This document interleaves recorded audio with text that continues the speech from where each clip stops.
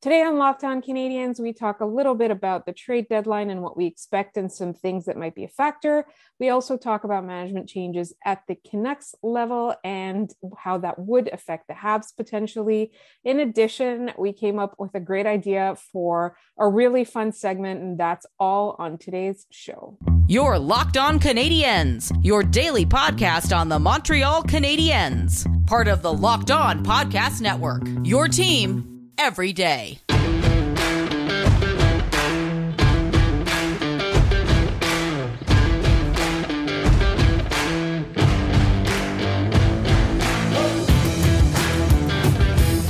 Welcome, everybody, to episode 539 of your first listen of the day. And we are at the dawn of a new era. We will be joining YouTube later this week, and we're very, very excited about that after months and weeks of teasing it. It's going to happen, and we're so excited. But in the meantime, we've got lots of fun topics to discuss that we just thought about, that we just came up with based on the news of the last couple of days. So to do that, my name is Laura Saba. I'm one of your hosts, and I'm joined as always by Scott Matla of Habs Eyes on the Prize. Scott, how are you doing today? We've got an opportunity to explore some different and fun topics today, I think. It is a rare off day from all sports things, which is kind of nice. The Canadiens are obviously traveling, so we're not getting any news from them right now. So it was nice to have a day of, I want to say normalcy, or about as normal as it can be nowadays. So, and I know that's going to change very, very, very quickly, given the way that we are rapidly approaching the NHL trade deadline. Correct. I am honestly, it's an exciting year for the Canadiens or for Canadiens fans, maybe not the Canadiens themselves, because in a year such as this would be the time to sell off assets to get draft picks or prospects. We expect them to be active at the trade deadline based on how abysmal this season has been and how there's a new management and a new direction in play. So there are a couple of things that are, I think we talked a little bit about how Artturi Lehkonen is somebody that teams are inquiring about. We know Ben Chiarot is somebody who's been on other teams' radars and would make sense for somebody to trade. Jake Allen, having been injured and now being out, leading right up until the trade deadline, he would have been a good piece, a great asset to trade. But selfishly, I hope that he stays in Montreal because I'm a big fan of his as a person. But there's a couple of things that we were talking about. Scott, you have heard that Jonathan Drouin is a name that might be on the trade market, or is it just people speculating based on his value? I believe it was either Pierre LeBrun or Frank Saravalli who mentioned it. Obviously, Artturi Lehkonen is the one who is in high demand amongst Canadiens forwards, but Drouin has a year left with, a reasonable cap hit and plenty of talent to bring to a team here.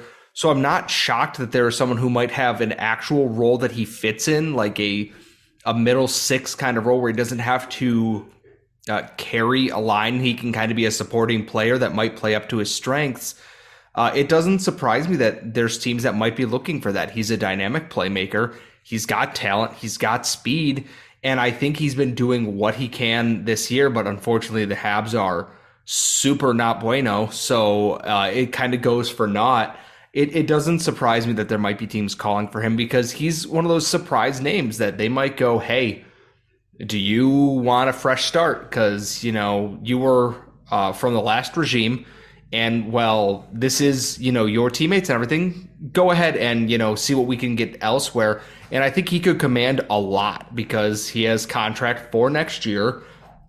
And it kind of reminds me when Jason Zucker got traded from Minnesota to Pittsburgh. There's term there, which means a bigger package overall because you're getting contract control out of it. And then Artturi Lehkonen has RFA rights, I believe, still, which means he's also valuable to teams. Things are shaping up that even if a Ben Chiarot or a Jake Allen trade doesn't yield what we might think, there's plans behind that to continue to stockpile picks and prospects. And I think Drouin and Lehkonen are going to be a big part of that. And I do think that Lehkonen has a lot of value as a strong depth player. One of the core philosophies of us here at Locked On Canadiens is that there is such a thing as a good bottom six. Bottom six does not mean replacement level. You can construct a good bottom six. And I'm thinking of players like Jake Evans, and then I'm thinking of players like Artturi Lehkonen, who can play up and down the lineup, obviously when required, but it's like they're strong players in the bottom six to, let's say, the second line is their ceiling. Although, in fairness, he was playing on the first line when he scored the goal that clinched the Canadiens going into the Stanley Cup final. Technically, I don't even know. So I think one thing that there's a couple of topics today that we're going to sort of use Elliotte Friedman's 32 Thoughts as a springboard for. Later on in the show, what we're going to talk about is what kind of rival players would you think would be jarring to see in a Canadiens uniform and vice versa. But first, a real quick tidbit. Scott, we were talking a little bit about how there's an unnamed big name free agent expected to be traded at this trade deadline that does not want to be traded north of the border specifically because of COVID restrictions. Yes, that was in Elliotte Friedman's newest 32 Thoughts article. It doesn't name who it is, obviously, because that would ruin whatever the team is trying to trade him. I don't know if it's a forward or if it's a defenseman, but it opens the door that if it's someone who doesn't want to go north and the Canadiens have the next best option at that position, it's a huge opportunity for them to increase the value. It's like, you're not getting that guy. He doesn't want to come here unless you way overpay to force their hand. Or you can, take our guy and you're going to pay our asking price for it, or you get nothing at this point. It's really interesting to see what might come of this now, because it's a really good test for Kent Hughes. If this many teams are calling and asking for Sherratt and Lehkonen, etc., and there are names that don't want to move up, then guess what? The options are there. The market for exactly. a Canadiens player. The Habs can set their own price. Like, honestly, they can be like, Ben Sherratt is a first and a mid-tier prospect. And that would be great. I want to see the team that pays that for Ben Sherratt. Someone will. Someone paid 2 first-round picks for Andreas Athanasiou, and he played 9 games for them.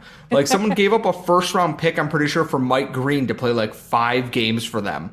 And both of those teams were the Edmonton Oilers, which is hilarious in its own right. But someone's going to do something dumb. Ben Sherratt to the Oilers is what you're saying? I mean, I'm not saying it right now anyways.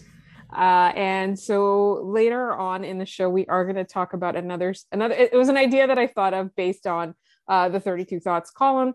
And in the meantime, our next segment, we're going to talk a little bit about management and what that management changes and what that implies for the Montreal Canadiens. And that's coming up in just one moment. But first, Built Bar is a protein bar that tastes like a candy bar. And we love Built Bar here on this podcast because they taste great. They are made with real chocolate. They taste like a treat, but most importantly, they're low in sugar. They're high in protein, gives you a little bit of jump of energy, whether you are at work and trying to tackle your day, whether you're getting that 3 p.m. crash, whether you're about to work out, whether you forgot breakfast again because you're me.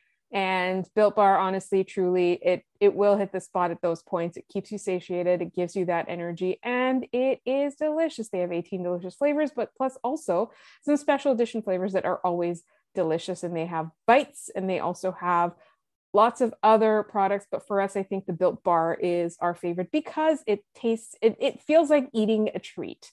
And if you want to try them, you can go to built.com and enter our promo code LOCKED15 to get 15% off your order.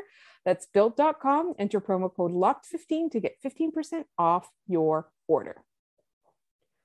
Thanks as always for making us your first listen of the day. And tomorrow on your first listen of the day, the Locked On Canadiens Fancy Pants Book Club is back.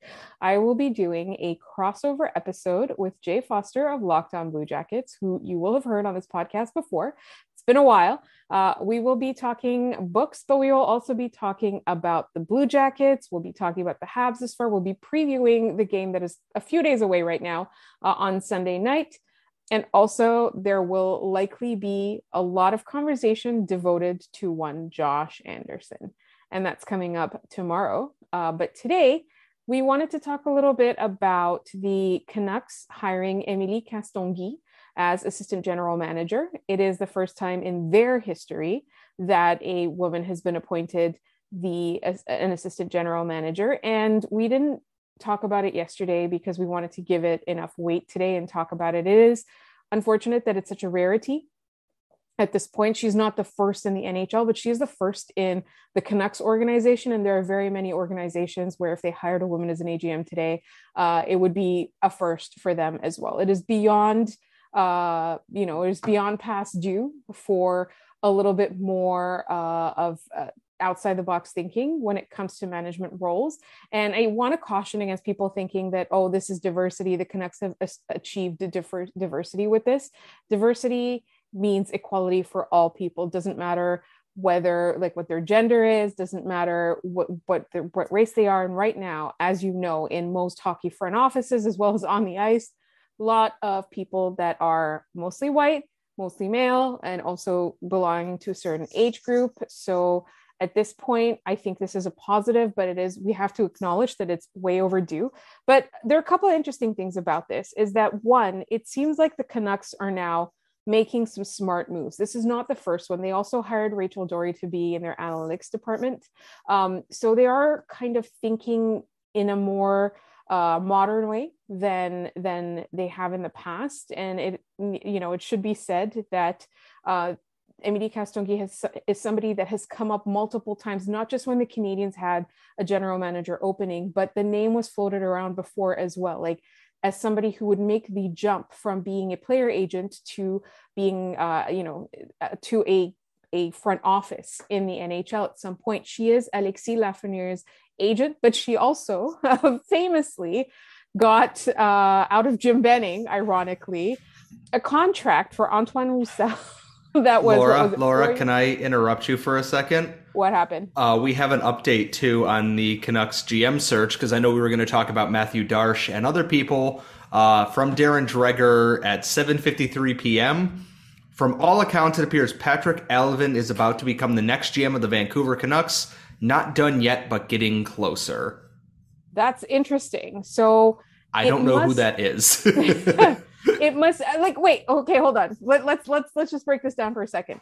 The thing that I find really interesting is the timing. So it must mean that when she agreed to become the assistant general manager, obviously there was some idea of who was going to be the general manager. I also like that, we don't know who that is. It's an outside the box hire. Right? He was the Penguins interim GM. He took over when Jim Rutherford packed up and went, yeah, I'm done here, like mid-season. And apparently he has been, a native of Sweden, the 47-year-old Alvin has joined the Penguins as European scout in 06-07, was promoted to head scout in 2012, went to the, and then has been there. And I guess now when they hired a new GM in Pittsburgh, they let him go. So, okay. To get back to your main point, I still like a lot of what they have done. And this is something different. This is not, Canadian old-timey hockey guy gets hired, Castonguay.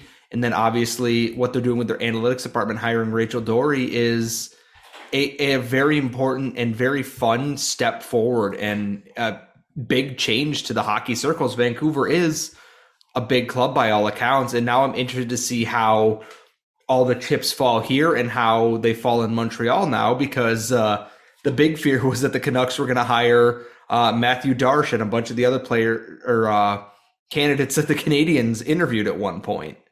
Right. And this is really interesting too, as well, because Scott, you found something that we weren't sure was real. But now, and again, I can't confirm this because I keep trying to search it myself and it is not coming up, but it looks like Matthew Darche's profile has been removed from the Tampa Bay Lightning website. So I wonder if maybe a Ducks GM hiring is imminent. I don't know. So there's a lot of changes that are going on in the NHL, but what I will say is that I do like some new faces. I do like, I guess not the same retreads, but I would like to see obviously a lot more diversity in front offices. What does that mean for the Habs? Well, when the Canucks news was announced, I can't remember who it is. I'm so sorry, but he did the homework and said that Émilie Castonguay was never interviewed by the Montreal Canadiens, but multiple people who are looped in, dialed in, like Pierre LeBrun said that there were at least two women amongst the candidates that they interviewed, which is interesting. So I'm interested to see who those people are and whether the Habs, hopefully the Habs, or maybe somebody else brings them into the front office roles into the NHL. I think, we're long overdue for changes, we keep saying, but the fact that one of these things is kicking off multiple, it's like a domino effect. I hope that in a positive way. I really hope that this continues. And so we will obviously keep up on the Canadiens assistant general manager search and whoever else they hire to bolster their front office. But it's kind of interesting. This is at the time of the recording. Obviously, lots of people are looking at the clues about Mathieu Darche. He might have been hired in Anaheim or somewhere else. I don't know. But in the meantime, we came up with a fun idea based on Elliot Friedman's 32 Thoughts column, and that's coming up in just one moment. But first, BetOnline would like to wish you a happy betting year as we continue our march to the playoffs and beyond. BetOnline remains the #1 spot for all the best sports wagering action for 2022. A new year and a new updated desktop and mobile website to sign up today and receive your 50% welcome bonus on your first deposit. Just use our promo code LOCKEDON to get started. From football, basketball, hockey, boxing, and UFC, right to your favorite Vegas casino games, don't wait to take advantage of all the amazing offers available for 2022. BetOnline is the fastest and easiest way to wager on all your favorite sports. BetOnline, where the game starts. All right, so Scott, I know we were both perusing 32 Thoughts before we started recording because it came out right about then. And an interesting tidbit from there is that the Washington Capitals are looking at Marc-Andre Fleury, beloved Pittsburgh Penguins figure. And that's so much fun to me. Like, I love the idea of just things that I'm like, that doesn't make any. It's like when Ilya Kovalchuk became a Hab, and I'm just kind of like, this is weird. Real? Is this actually, like, that was only, 2 years ago? Like, that's a thing that happened, and it feels like a fever dream, honestly.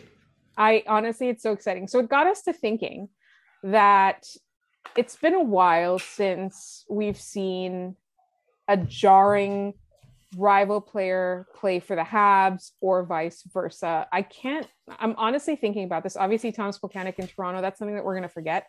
It never happened. It was a blip, something like that. Maybe it was a fever dream. And then there was obviously Alexei Kovalev as an Ottawa Senator. That was weird. I can't think of very many in the modern era. And something that, we as Canadiens fans like to do, not just because Kent Hughes is now the general manager of the Montreal Canadiens, but also because it annoys Bruins fans, is trying to imagine Patrice Bergeron coming to Montreal after his current contract is up. I don't think that it's something that he would do because he seems like a loyal, nice boy. But how beautiful would that be? I think it'd be a lot of fun. Like, honestly, it does kind of make sense considering where Bergeron's at in his career. But, like, if the Bruins remain good enough and, like, have the cap space for it, it doesn't seem feasible because why would he leave, And I know your thought on this, and I'm going to kind of introduce what we're going to talk about is, what other weird things could we have? And I'm looking at and I'm brought back to, I believe it was last year, right before the season began, the Canadiens almost signed Zdeno Chara to a 1-year contract, which to me would have been so very weird. Weirder than Ilya Kovalchuk, weirder than Doug Gilmour. Zdeno Chara in a Habs jersey, I didn't hate the idea of it, but it's such a weird thing to possibly imagine. And I'm looking at this current modern Bruins team, and I look at it and go, Brad Marchand, Montreal Canadien, is probably the only thing I could find stranger than Patrice Bergeron. Bergeron makes a lick of sense, but like Marchand as a Hab, I feel like would tear Bruins fans apart, honestly. Play him on a line with Brendan Gallagher and see what happens to the rest of the NHL. Oh, and get Brady Tkachuk from the Ottawa Senators. Laura, they do have to stay out of the penalty box at some point, though. That's the thing. Like, I'm just thinking about this lineup, and people hate the Habs enough already, and they also hate the Bruins.